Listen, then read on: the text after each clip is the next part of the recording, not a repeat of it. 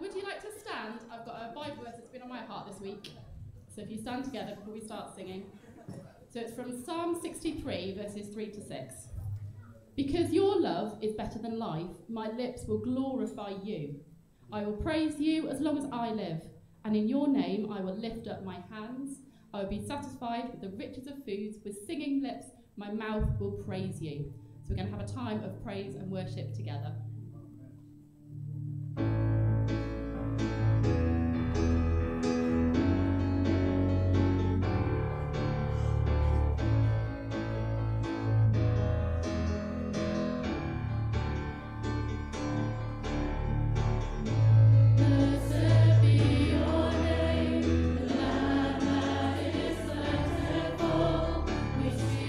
Of abundance of mercy.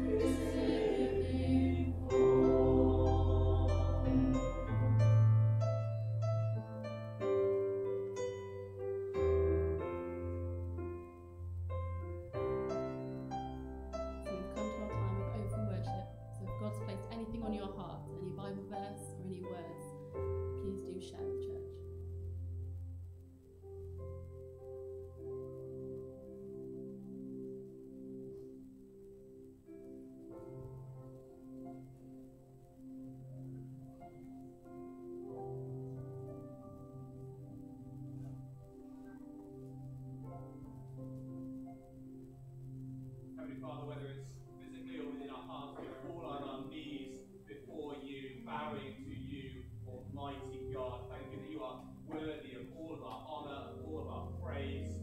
Your glory and your majesty shine brightly through the world. We thank you, Heavenly Father, for your power. We thank you for who you are, and for choosing to send your Son, the Lord Jesus, to live and die for each and every one of us. In response, we fall on our knees and worship you. Amen.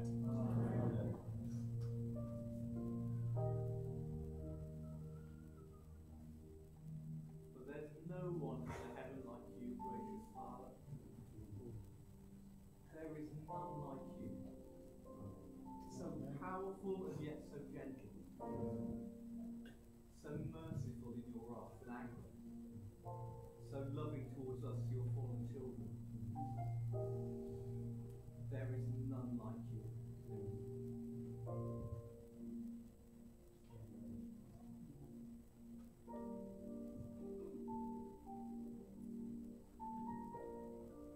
Lord, as people we are hungry for you. Lord, quite often we go past that feeling of hunger before we turn. Just like with food, you say, I haven't got time to eat now, and you get past that hunger, and then you don't really feel hungry anymore.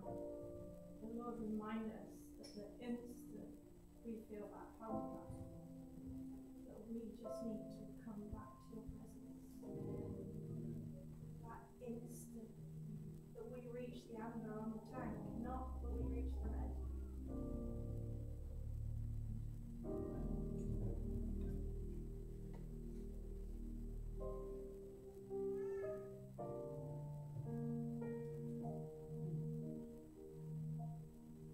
Our God, we bow our knees to you because we're in the presence of a holy God. And we worship you with all our hearts, with all our souls, and with all our beings. We praise you, our God. Amen.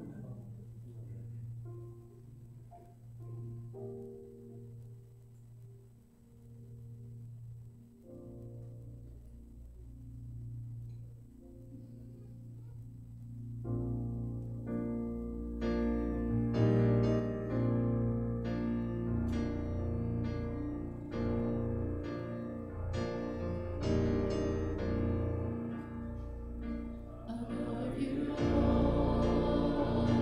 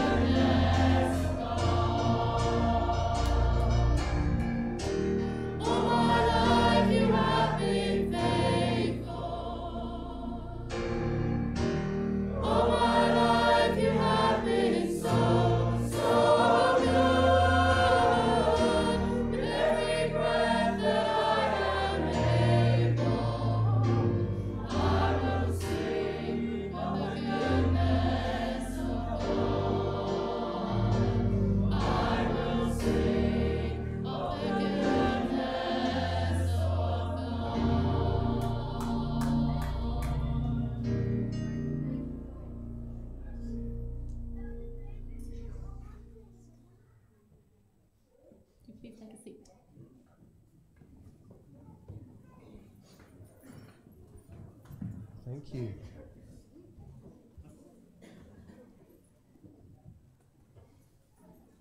A time of corporate sung worship is a very special time, isn't it? It's such a powerful thing to hear God's people all lifting their voices and declaring praise to Him. And it's right to do so because He deserves that praise for the gift of grace and mercy that He has shown us. Something we do not deserve, but He gave to us anyway. And it's wonderful that, I mean, you lot here, I mean, you got pairs of lungs on you. You really have. And it's wonderful to hear. It's wonderful to hear that. So please continue to do that. But let us also remember that our everyday life is an act of worship as well, not just this sung time on a Sunday morning. Amen? Amen. Amen. Well, good morning to you. My name's Craig. For those who don't know, I'm the pastor here at the Welcome Church. If you're new with us, you are particularly welcome. It's really busy again today, and it's wonderful. Please hang around after the service for some tea and coffee and refreshments. Just a disclaimer, I believe there might be a slight issue with our water heater. So it might be a bit slow in getting your hot water and your teas and coffees today, but bear with us. All right? Give you more opportunity to talk to one another, but you will get a cup of tea at some point. A couple of events coming up, or a couple of things to notice actually. Tiny Little Me. There will be no Tiny Little Me this week. I know. But unfortunately, well, no, I'm not. There's the school strikes going on. Thank you. The strikes going on. So, and it just became a bit logistical nightmare trying to figure out a way of how we would get so many extra kids and so forth in here. So we've taken an opportunity just to give people a bit of a breathing space on that Wednesday. But the following week is back on. But you need to book online. Please book online if you want to bring your little ones, or if you know any friends that would like to come and bring their children to it. It's wonderful. The team are amazing, and it's just really, really good fun. They get to play lots of toys, lots of refreshments, and ultimately, and most importantly, they get to hear about Jesus. So, yeah, we're very grateful. Who's booked up for the women's brunch? Ooh, there's still many hands that haven't gone up there. Well done for those who've booked up. So women's brunch next week, 10 a.m. to 12. No, 2 weeks, 11th. Sorry. Saturday the 11th of February, 10 a.m. till 12. We've got our ladies' brunch here. Bookings online, so please to jump onto the church website, and you'll see it at the bottom of the landing page on the website. Click on that, follow the link to fill out your details. If you could try to do that, if we could request that you try and get that done within the next week, it just gives us a bit of breathing space to know what sort of food to buy and how many we're catering for, so that we don't waste food. Yeah, because as God's people, we also have a duty of care to this world, and not to waste food and other things. So if you can maybe jump on this afternoon, there's a challenge for you. Get yourself booked up and get along to that. And then next Sunday, we have Baptism Sunday. Yes, it's very exciting. We love baptisms. So please be here in enough time, because I'm sure that the seats are going to run out pretty quick, and we probably will be definitely sitting on each other's laps, standing room only. But it's super exciting. So please get here for next week. The whole service is going to be dedicated to the baptisms that we have. And more details about those will be coming out this week. But after the service next week, we are going to be having a bring your own sort of lunch, just to spend some time in fellowship after the baptisms. So the way that we normally do this is just bring your own food, and we just sit around here, eat together, and just enjoy each other's fellowship and company for a couple of hours. So again, more details about that will come out this coming week via email, so please just keep your eye out for that. Now, before I hand over to Emma this morning, who's going to lead us in prayers, we just wanted to take this opportunity to really honour some incredible people in our church. In essence, the people that really hold the workings of this church together. And that is our ministry team leaders. Our ministry team leaders are in essence what you would find, our equivalent of the deacons that you would find in Scripture. And our deacons, or our MTLs, if I'll use our correct terminology, our MTLs, they look after, they care for, they lead certain ministries in the church. And those ministries are the cogs of everything that we do that keeps this church running and keep its focus going. And we're incredibly grateful for our MTLs. And in a moment, excuse me, I'm going to ask all of our MTLs who are able to be here today. Some aren't able to be here, but it's a wonderful thing that God's Spirit is everywhere, isn't it? Yeah, because I'm going to ask us as a church to pray at the start of this new year for our MTLs. And those who aren't able to be here today, whether they're here in the building or at home, prayer is prayer, and God is the same there as he is here. Okay? So, but before I do that, excuse me, John, go and pick some of your water and I'll replace it before you preach. All right.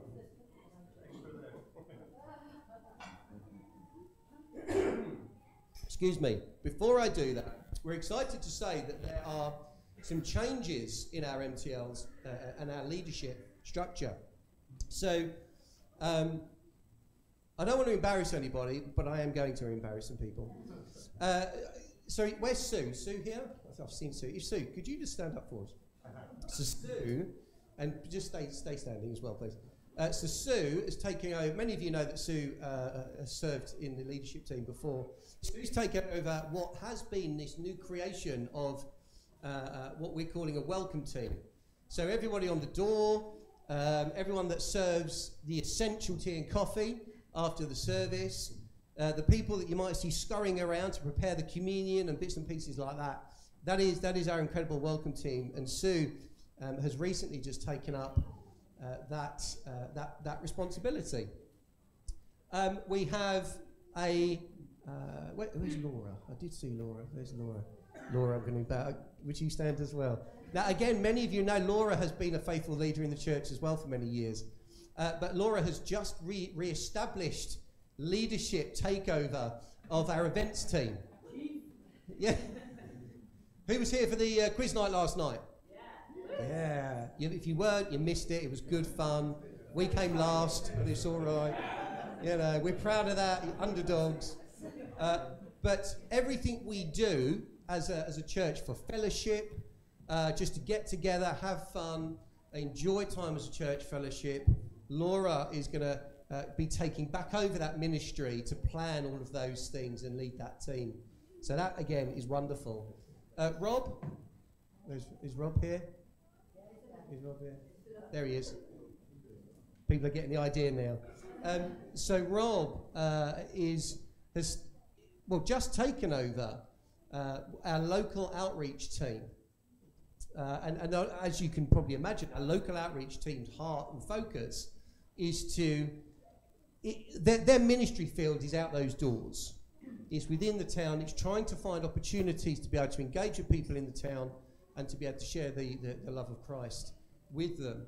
And they've recently, as a team, just finished a Christianity Explored course. And one of those people that were on that course is one of the people we're being baptised next week. Amen. So amen for that. Steffi Muniapoli, who many of you know, who was looking after the events team and has put on some wonderful events over the last year or so. Steffi, we're really pleased that she is going to be taking up the mantle of pastoral care in the church. Steffi really has a heart for people, a real heart to care for people. And we are really, really pleased that she has heard the call on her life to step into this really important and powerful ministry. Steffi isn't able to be with us today, but she is watching online, and she will hear your prayers when we pray for her as well at the start of this exciting journey. But that's not all of them. We have so many more MTLs in the church, and I'm going to ask all of our MTLs who are present. So Kelly, for the women's ministry. Come on, MTLs, where are you? Stand up. Bex, prayer. Your face, you don't want to stand up, do you? Worship. We've got Esther on kids and youth over here. Incredible job that Lizzie does on our youth. Some might not be able to be here today. But these people standing up, these are the cogs that keep this church ticking over. And the ministries and the people that serve within those ministries are all amazing in their own way. And we are so grateful and so privileged to call them leaders in this church. You know, Mother, please stay standing. I know this is really uncomfortable for you, but please stay standing. Jesus was approached by the mother of the son of Zebedee once because she wanted her sons to be at Jesus' right-hand side and left-hand side in glory. And Jesus says this in Matthew 20. He says, "But Jesus called them to him and said, 'You know that the rulers of the Gentiles lord it over them, and their great ones exercise authority over them. It shall not be so among you. But whoever would be great among you must be your servant, and whoever would be first among you must be your slave, even as the Son of Man came not to serve, but to serve, and to give his life as a ransom for many.'" Our MTLs in this church, they are servant-hearted. They wouldn't be in these roles if they didn't exemplify what it is to be a servant heart. They're not in this for glory. They're not in this for self-gratification. They're in it because they see the need to be able to care, love on this church, the people outside in this community, and to lead the people who want to give their time up to serve in those ministries. And it is worth mentioning as well that the teams that make up these ministries, they are teams. They are real, really heartfelt, united people. And we're really grateful for all of that. Oh, the battery's gone. Okay, we're still going. Oh, hold on. I'm always told I'm loud anyway. So what I'd like us to do as a church is to stand up, if you would join me. And we're going to pray for our MTLs that are standing here in the building. We're going to pray for our MTLs who may be watching online or who may not be able to be watching or be here today. The Lord knows who they are, and many in this church know who they are. So what I'm going to ask is I'm just going to leave a few minutes. And I'm just going to ask you as a church to pray for our MTLs. Pray for them this year. Pray for them to be to have hearts open to hear from the Lord. Pray for them to be able to lead their teams in their ministries as the Lord would want them to lead them as servant hearts in this church. Pray for them for blessing. Pray for them for patience, for endurance. Whatever the Lord places on your heart, pray for them. And I would just ask that if a few people would feel able to, is just to pray for them aloud, and then I'll close out that prayer, and then we'll move on. So let's just take a few minutes.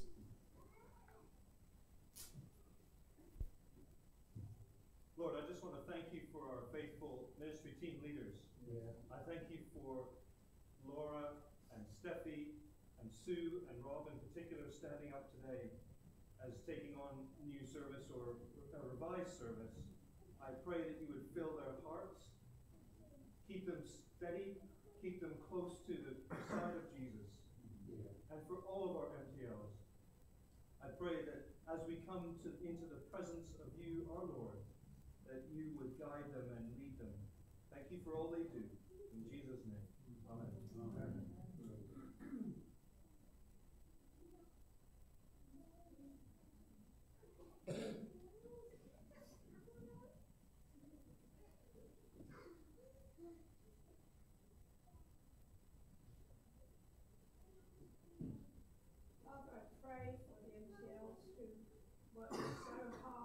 your people here, and we recognise that they are also parents, and they also have jobs to do outside of church, and they're so often holding together the home and their jobs and the church. And we pray that they will know just how to distribute their time, and we pray that you will keep them trusting you and serving you faithfully. We bless you for them. Thank you, Lord. Amen. Our Father, it's a real blessing to be able to even have the people in this place to lead and to be able to have these teams with these leaders. Our Father, we pray for every one of them that they will be able to grow in you through their service. They'll be able to lean upon you, and that they will, we pray that they would never be so busy in your service that they would forget that their time with you is a lot. We pray, our Father, that they would enjoy, that they would grow into and through the work. We pray that this church, all of those members within it, would be able to lovingly and joyfully partake both of the reward of their service, but also enjoy with them, that we would have fellowship through service. And our Father, we pray that all of these things, both our MTL service, the service of this church, will all be brought together, that Christ will be glorified through this place, through these people, and through his work upon Calvary. And we pray that all of these things will be for his glory. Amen. Father, I pray for your protection on our MTL. Please protect them from the snares of the devil, the world, and the flesh. Please keep them rooted in your word. Please keep them rooted in prayer. And may their service be for your glory. In Jesus' name. Amen. Yes, Heavenly Father, Lord, you established your church upon the earth, and within that establishment, Lord, you commanded us and encouraged us, Lord, to place leaders within the church, not to lord it over your people, Lord, but to exemplify what it is to have a servant heart. And we are so grateful, Lord, that here at the Welcome Church we have a leadership team that is made up of eldership and our MTLs.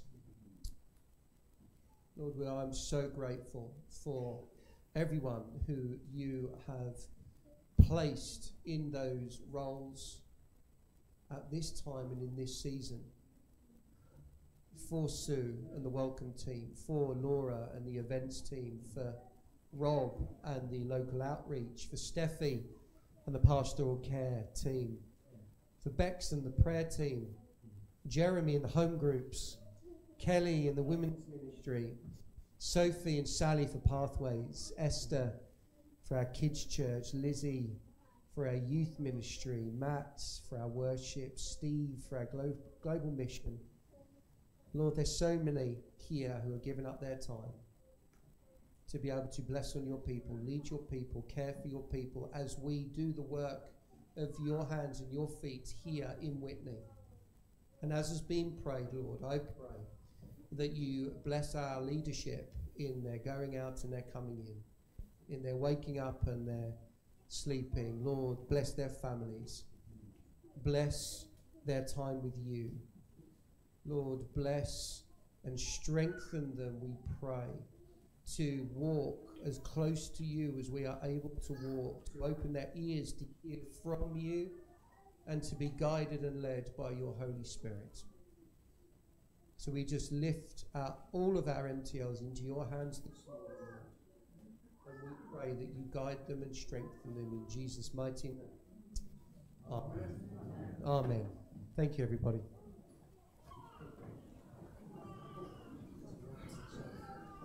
All right. For those of you who are quite young, children, and I think up to year 10, 11, you are able to go upstairs now. So go for your kids' church, youth stuff, that'd be great.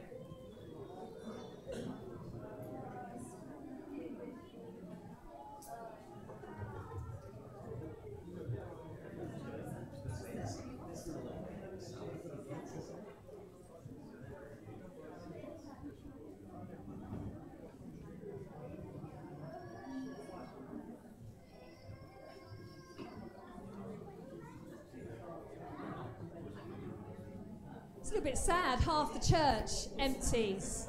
But anyway, have a great time. No.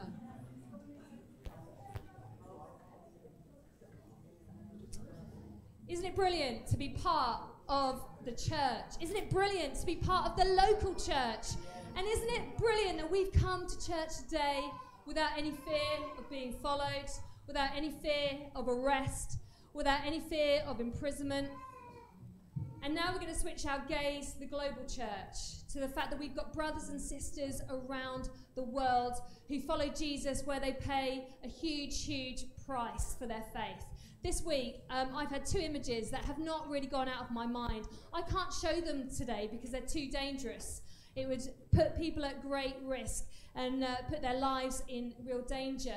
The image was of a 19-year-old guy with stripes, wounds, slashes all across his back. He received 40 lashes because he wants to stand up for following Jesus. 19 years old, but willing to say, Jesus, you're worth everything. 19 years old, from East Africa. Look at that bulge, that horn of East Africa basically is kind of where he is from. And then the second image was of a woman, again from that part of the world, and she has chosen to stay in her country, knowing that if she's discovered by neighbours, by her community, she could lose her life. And in fact, soberingly, her son lost his life earlier last year because he was running a secret house church. We've got brothers and sisters today around the world who are paying a high price for loving Jesus, for meeting together like we do. So let's make the most of being part of a local church where we can be free to worship and share the good news of Jesus to our friends and neighbours and our town. But there's a world out there that needs to also know about Jesus. And I work for Open Doors, and our vision is to see the kingdom of Jesus spread across the whole earth in the darkest, most dangerous places that exist in this world right now. And we want to see God's kingdom come. And Jesus calls us to be a part of it. It's not just for special people like me. I'm not very special at all. I'm really ordinary. But I love Jesus. And if you love Jesus today too, you've got brothers and sisters, and you're called to stand alongside them. And what we're going to do now, we're going to in a moment watch a video. About 2 weeks ago nearly, we launched something in Parliament called the Open Doors World Watch List, and that map showed you some of the top 10 countries. In a moment we're going to hear about Iran, which is number 8 on the World Watch List, one of the most dangerous places to be a Christian.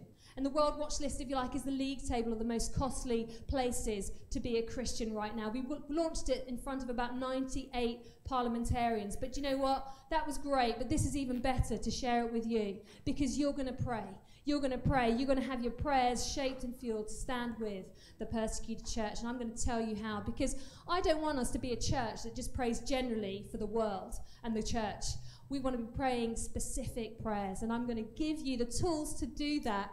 After we watch this video, we're going to pray, and then I'll tell you what you can do. So as you watch this, it's about 2.5 minutes long, and I know I'm really tight for time. I'd love you to be praying for what you see. Maybe it is just lifting the name of the country that you see. Use this as prayer, and then I'll wrap up after that. Thanks, Tracy. What would you dare to do for Jesus? Would you defy dictators? Worship in secret? Sacrifice your safety? Over 360 million Christians around the world face persecution and discrimination every day. And these are the top 5 countries where Christians risk everything for Christ. Number 5, Libya. In this lawless land, both native and migrant Christians are targeted, kidnapped, and even killed. At number 4 is Eritrea. Christians who dare to meet without official permission risk arrest. Over 1,000 believers are in jail without charge. Yemen is number 3 on the list. The humanitarian crisis continues. Anyone suspected of being a Christian will be deliberately overlooked for aid and might be expelled or killed by their own tribe. Number 2 is Somalia. Islamic militants are intensifying their hunt for Christians, and violent attacks are increasing. And at number 1, North Korea, the most dangerous place in the world to be a Christian. Spies are everywhere. Discovery means death, either by execution or by being worked to death in a labour camp. Despite the danger, in all these countries the church is not defeated. It is living, powerful, defiant. And for over 65 years, Open Doors has stood with this church. Where Christians risk persecution, our underground network support millions of believers with emergency food and aid, spiritual care, smuggled Bibles and Christian books, training and legal advice. And where Christians enjoy freedom, we work with local churches to raise prayer and support and to speak truth to those in power. Every day around the world, Christians risk everything to follow Christ. Will you dare to stand with them? Let's just continue our prayers. And if you're able, I just thought visibly, let's stand if you're able and stand alongside the persecuted church. So maybe you'd stand up if you can. Just want to read some verses from Revelation. Revelation 5. John has this vision, and it says this: "And they sang a new song, saying, 'You are worthy to take the scroll and to open its seals, because you were slain. And with your blood you purchased for God persons from every tribe and language and people and nation. You've made them to be a kingdom and priests to serve our God, and they will reign on the earth.'" And we thank you, God, for this vision that every tribe, tongue, and nation would be represented in heaven. Thank you that one day you'll make all things new. We thank you for that vision, that at the end of time there'll be no more pain, injustice, suffering, death, and you will just bring us into your kingdom when it fully comes to reign. And we thank you that you are the King, God of this universe, this cosmos, and that as we look at our world, which is just full of chaos and turbulence, you are the God who reigns. And you are building your church. That actually it's a failing race to destroy your church around the world. You're building your church, and the gates of hell will not prevail against it. And we pray for North Korea. We pray for Somalia. We pray for Yemen. We pray for Libya, for Eritrea, and we could go on. We pray also for Iran today as well. And we pray for those who are in prison for their faith. We pray for those who are on the run because they're meeting together and because spies betrayed them. And we just pray, Jesus, that they will know the promise that they are never, ever alone. And we thank you for that hope of Matthew 28, where it says that, Jesus, you'll be with us end of the age. And I pray today that our brothers and sisters will know your peace, your protection, and that they would also know that it's worth it, that the price that you paid is so worth it. And we thank you that in so many of these countries, persecution is the engine for the gospel, that actually the gospel goes and it spreads in places that, humanly speaking, should not be possible. And we thank you for that. And we thank you that we get to stand with brothers and sisters, and as they swim against the torrent, and perhaps some of us feel like increasingly we're swimming against the tide, we get to learn from their testimonies, we get to be inspired, and we stand with them today. Amen. Amen. Just before I hand over to Jeremy, please sit down, thank you. I would just love to plug these 2 resources. This is a really nifty one. This is a prayer passport for kids, and it even looks like a passport. How cool is that? So if you want to pray for the persecuted church with your family, thinking sort of primary school kids, come up to me or Hazel. Hazel's over there. Give us a wave, Hazel. And we'll let you order one of these, and we'd love to send it to you. So you can pray, not generally for the persecuted church, but specifically, and let their testimonies encourage courage in you. I can tell you, learning from the persecuted church profoundly has shaped my walk with Jesus. And then for those of us who are a bit older, can cope with this perhaps. It's called the Top 50, and it will take you through each of the countries on the World Watch List, 50 countries where persecution hits in an extreme way. And it's great. Just have it on a coffee table, have it by the side of your bed, dip into it, pray for one country a week, but pray specifically for the persecuted church. They need you. They need you to stand with them. So come and see me or Hazel, and we'll be able to order these for you. Thank you. Jeremy.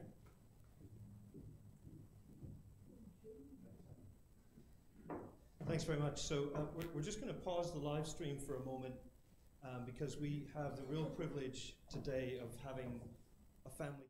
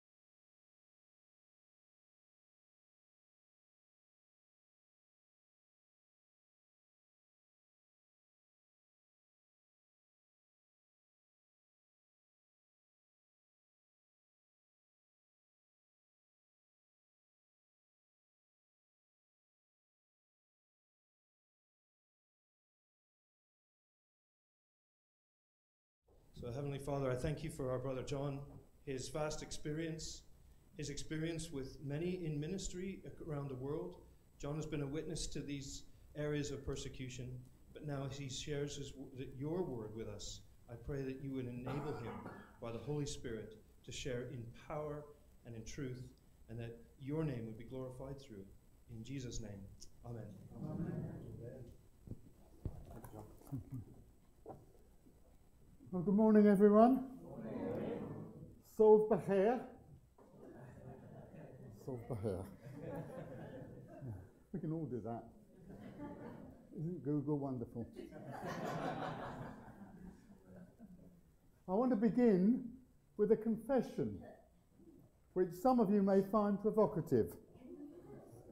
When I first saw the passage that had been allocated to me, my immediate thought was it would be much better if the preacher was a woman.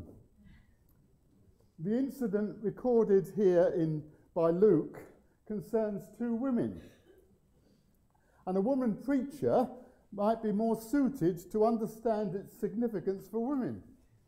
On the other hand, the two women are two human beings, and we'll see that the main lesson from this passage applies to men as well as to women. Now, of course, if we do have problems with this prospect of a woman preaching to men, some may, let's at least realise that in this instance, it wouldn't involve teaching doctrine or theology or ethics, morality. A woman preacher dealing with this passage would simply be sharing what she understood God was saying through the passage. Now, I can say all this because I'm no longer an elder. Anyway.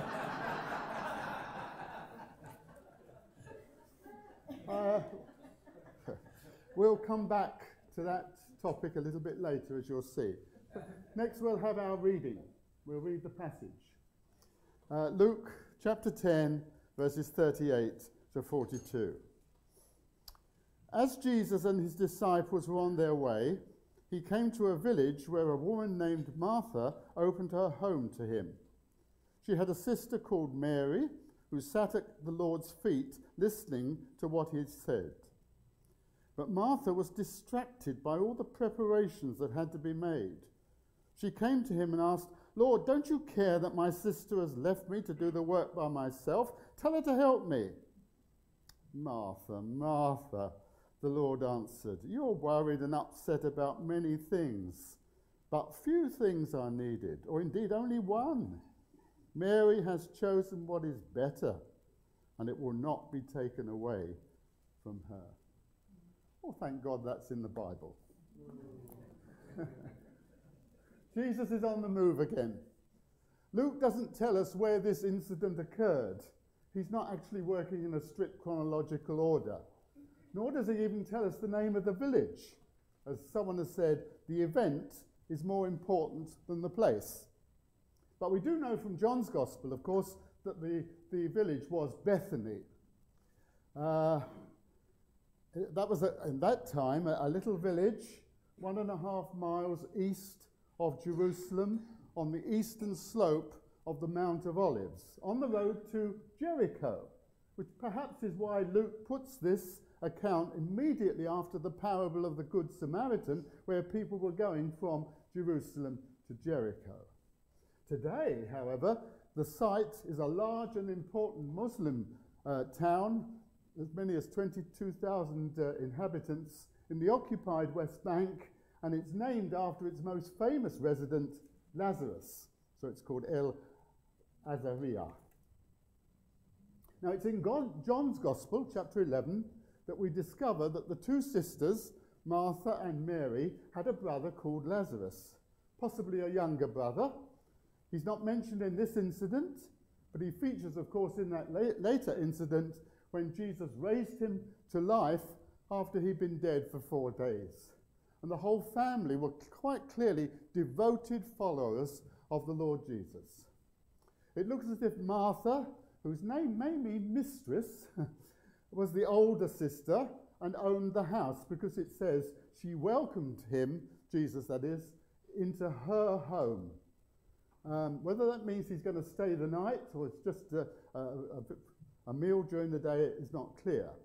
What is clear is that Martha has the gift of hospitality big time. She has it. She practices hospitality. It's the thing that we're all told to do as Christians, isn't it? We're not told nothing about the marital status of these two women, whether they were unmarried or whether in fact they were widows. There's lots of things we'd like to know, but that just would distract us from the main point of this passage.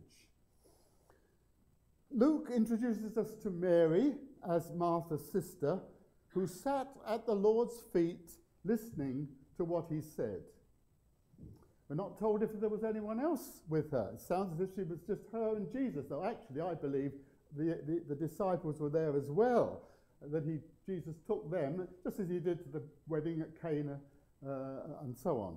They were with him all the time, his disciples, but it sounds as if it's just Mary and Jesus, doesn't it? And Mary in this account is the silent one. She doesn't speak. And we're not told what Jesus was teaching, because all the focus is actually on Martha. Now, before we come just to Martha's complaint, let's consider the implications of this apparently simple, innocuous description of Mary. She was sitting at the feet of the Lord Jesus, listening to his word, to what he said. Mary has adopted the position of a disciple. The verb that Luke uses suggests that she took the initiative. Now, rabbis, Jewish teachers, would sit down to teach, and their disciples, their students, would sit at their feet. That's what happened when Jesus gave what's called the Sermon on the Mount. It's what happened when Saul was educated in Jerusalem. He sat at the feet of Gamaliel, Rabbi Gamaliel. Now, apparently, Judaism did not actually forbid a woman to be instructed, say by her father, in the law, in the Torah, but it was unheard of for a rabbi to allow a woman to sit at his feet. It would imply that she was being trained to teach others, to become a rabbi, if only to teach women. In fact, as far as I know, it wasn't until the 1970s that some types of Judaism in the West had female rabbis. The significant thing here is that whilst Mary may have taken the initiative to sit at the feet of Jesus, Jesus didn't stop her. In fact, it seems from his words to Martha that he positively encouraged her. So we turn to Martha's complaint about Mary. Apparently Martha's all on her own in the kitchen. They don't seem to have any servants. And here she is slaving over a hot stove, as we say, and getting more and more hot under the collar, trying to prepare all kinds of dishes in honour of their distinguished guest. As someone said, all she's asking for is fair play. Luke says she was distracted with all her preparations. And it's a very interesting word that Luke uses because it's the only time it occurs in the New Testament. It means to be pulled away. It may mean that she simply found all the preparations too much of a burden or a worry. She was frantic. Or it may mean that she had been trying to listen to Jesus, but found it impossible to do two things at once. Now, I know women are supposed to be good at multitasking.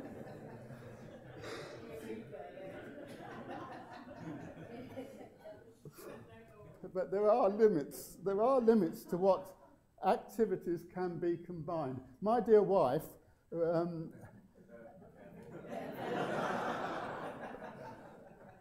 who has read this sermon and given me permission to say,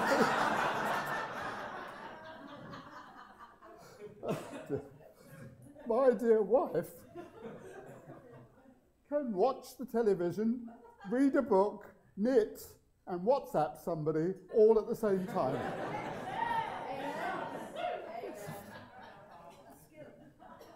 Anyhow, seeing Mary relaxing at the feet of Jesus, not lifting a finger to help with the meal was just too much for Martha. She blew her top at Jesus, right? Even though she addresses him as Lord, which is perhaps just a title of respect for a teacher, she's pretty disrespectful, isn't she? It's a bit audacious, isn't it? Don't you care that my sister has left me to do all the work by myself? Tell her to help me. It's rather like the disciples in the storm on the lake, isn't it? Saying to Jesus, Teacher, don't you care if we drown? It's a bit naughty. Now, we might commend Martha for taking her complaint to Jesus. We sing, have we trials and temptations? Is there trouble anywhere? We should never be discouraged. Take it to the Lord in prayer. On the other hand, we could argue, on the basis of the teaching of Jesus recorded in Matthew 18, that she should have begun by confronting her sister before appealing to Jesus. But perhaps she had and got no response. I don't know. So look, Jesus' reply. It was probably the opposite of what she expected. Right? It's a gentle and affectionate rebuke, isn't it? Martha, Martha, you're worried and upset about many things. But few things are needed, or indeed only one. Mary's chosen what is better, the good part, and it will not be taken away from her. It's a gentle and affectionate rebuke, not for her disrespectful words, but because he hears her heart. Now you can see from the footnotes in most Bibles, if you can read such small print at the bottom of the page, that there are variations in the Greek manuscripts as to what Jesus actually said, but in the end it makes very little difference to understanding the gist of what he's saying.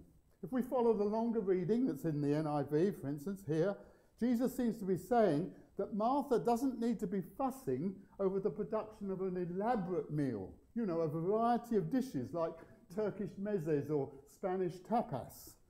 And even if her motivation is to honour and please her distinguished guest.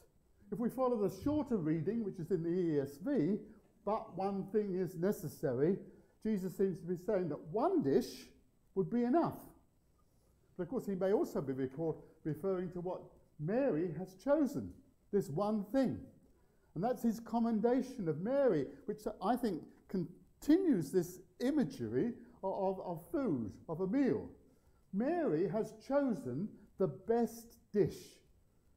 The Message puts it like this: only one thing is essential, and Mary has chosen it. It's the main course. In other words, the best meal is the word, the message, the teaching of Jesus. Way back in the Old Testament, Deuteronomy 8:3 says, people do not live, should not try to live, cannot live by bread alone, but by every word that comes from the mouth of the Lord. So I wonder, are there any of us here this morning and we're just trying to live on the physical level? On physical bread. We need to come to Jesus and listen to what he's saying to us. And he's saying, I am the bread of life. Whoever eats of this bread will live forever. This bread is my flesh, which I will give for the life of the world. And when we come to Jesus, confessing our sin, our selfishness, our self-centeredness, and we receive forgiveness because he died on the cross, took the penalty of our sin, we receive the gift of eternal life. We begin living in relationship with God, a relationship that will never end, a life that will never end. I wonder whether that's ever happened to you. It could happen this morning if it hasn't happened before. You could simply come to Jesus and ask him to come into your life. Or you could stay behind afterwards and go into the prayer tent, I was going to say. Corner, thank you. And have others helping you to come to know Jesus, to put your life in the hands of Jesus. That's up to you, isn't it? Now we must ask what God is saying to us today through this passage, although it's pretty obvious, it should be pretty obvious. One commentator, Darrell Bock, summarizes the basic lesson like this: the disciple should never be too busy to sit at Jesus' feet. That sums it up, doesn't it? Mary's done the right thing. She's sitting at the feet of Jesus. She's soaking in his teaching. Martha needs to slow down and relax. Now, there's obviously a lot more could be said about a scenario like that. Someone's got to do the cooking, haven't they? People need to be fed. And when she's served the meal, can't Martha then go and join Mary at the feet of Jesus? And couldn't Mary perhaps help with the washing up? I mean, you know, it doesn't have to be quite so sort of, what's the word? Divisive. Two different roles. Now, of course, some commentators interpret this passage in terms of different types of temperament. Martha is the activist. Mary is a contemplative. Martha could well become a church worker, a deacon, an MTL. Huh? Mary could end up in a convent, spending all her time in study and prayer, couldn't she?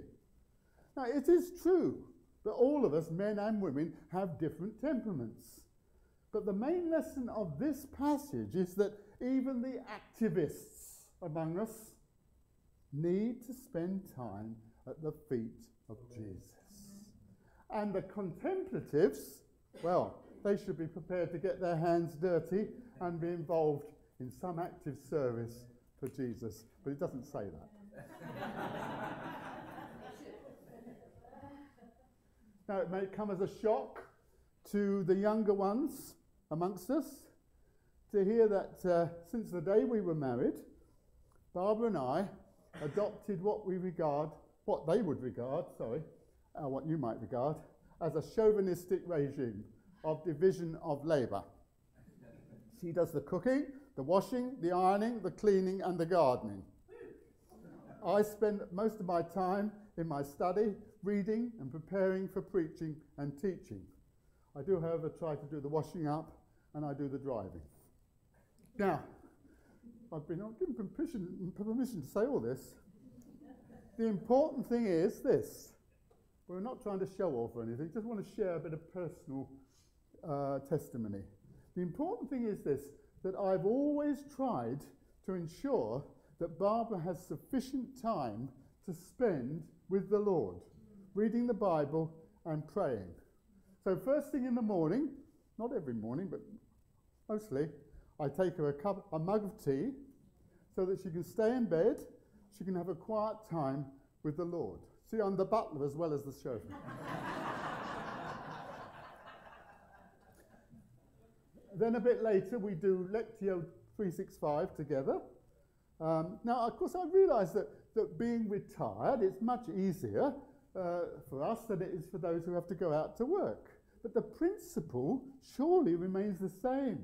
You know, put Jesus first, spend time with him, however short it may be, preferably at the beginning of the day, listening to his voice, and then go off and serve him in your various activities and in your various ways.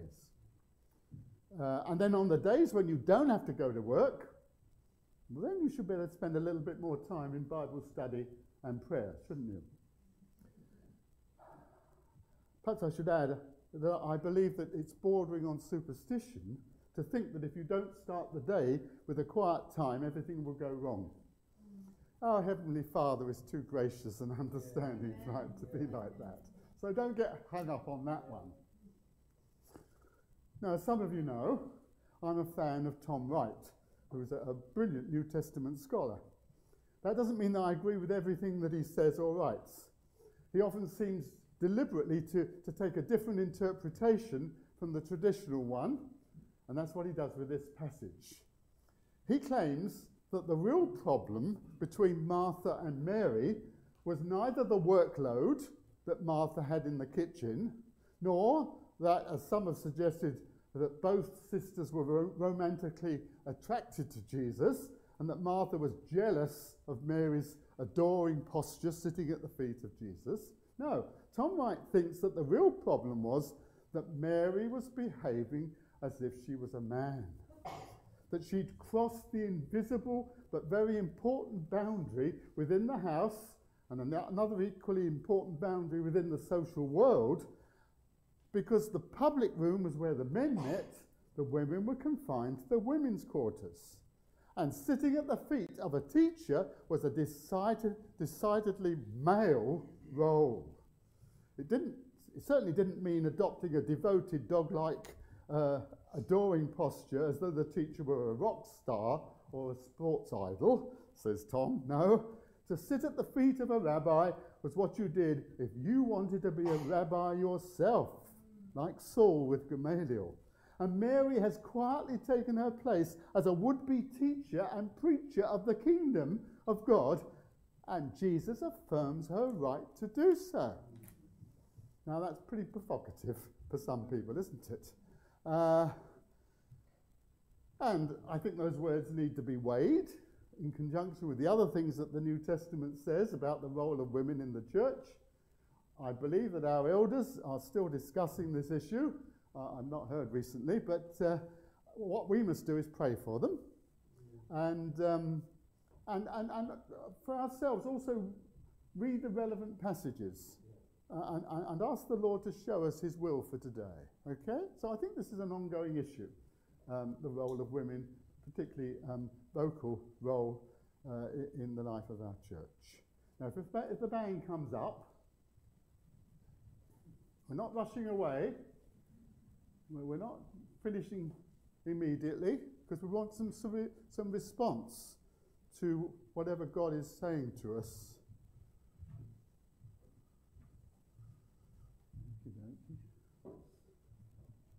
Keyboard, eh? Oh, okay. He's coming? Let me conclude what I have to say by quoting David Gooding. The story has its obvious lessons for us. We too are on a journey. Life at best is short. We cannot do everything. There's not enough time. Like Mary, therefore, we have to choose, and choose very deliberately. That's why I've taken this title, Choosing the Better, which is what she did. Some of us would say the best, but that's bad grammar. Life's affairs will not automatically sort themselves out into a true order of priorities. If we don't consciously insist on making sitting at the Lord's feet and listening to His word our number one necessity, 1,000 other things and duties, all claiming to be prior necessities, will tyrannize our time and energies and rob us of the good part in life. Amen? Yeah. Now, I'm going to ask you to remain seated for the initial part of our response. We've got a quiet, reflective song, and then we can stand and be more, as it were, outgoing in what we sing. Is that all right?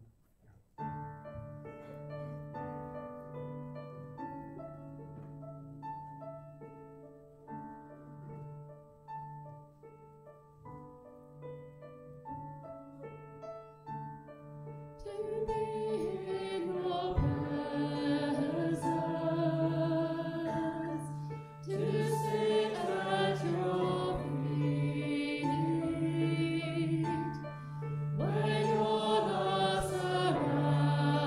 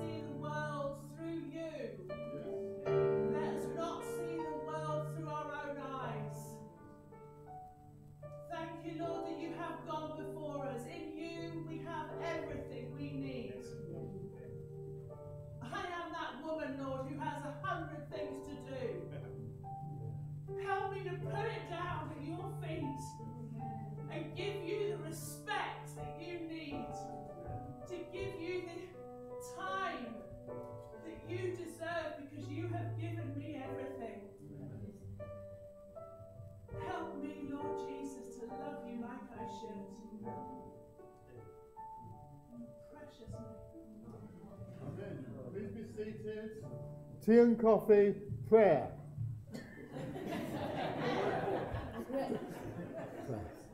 Thank you.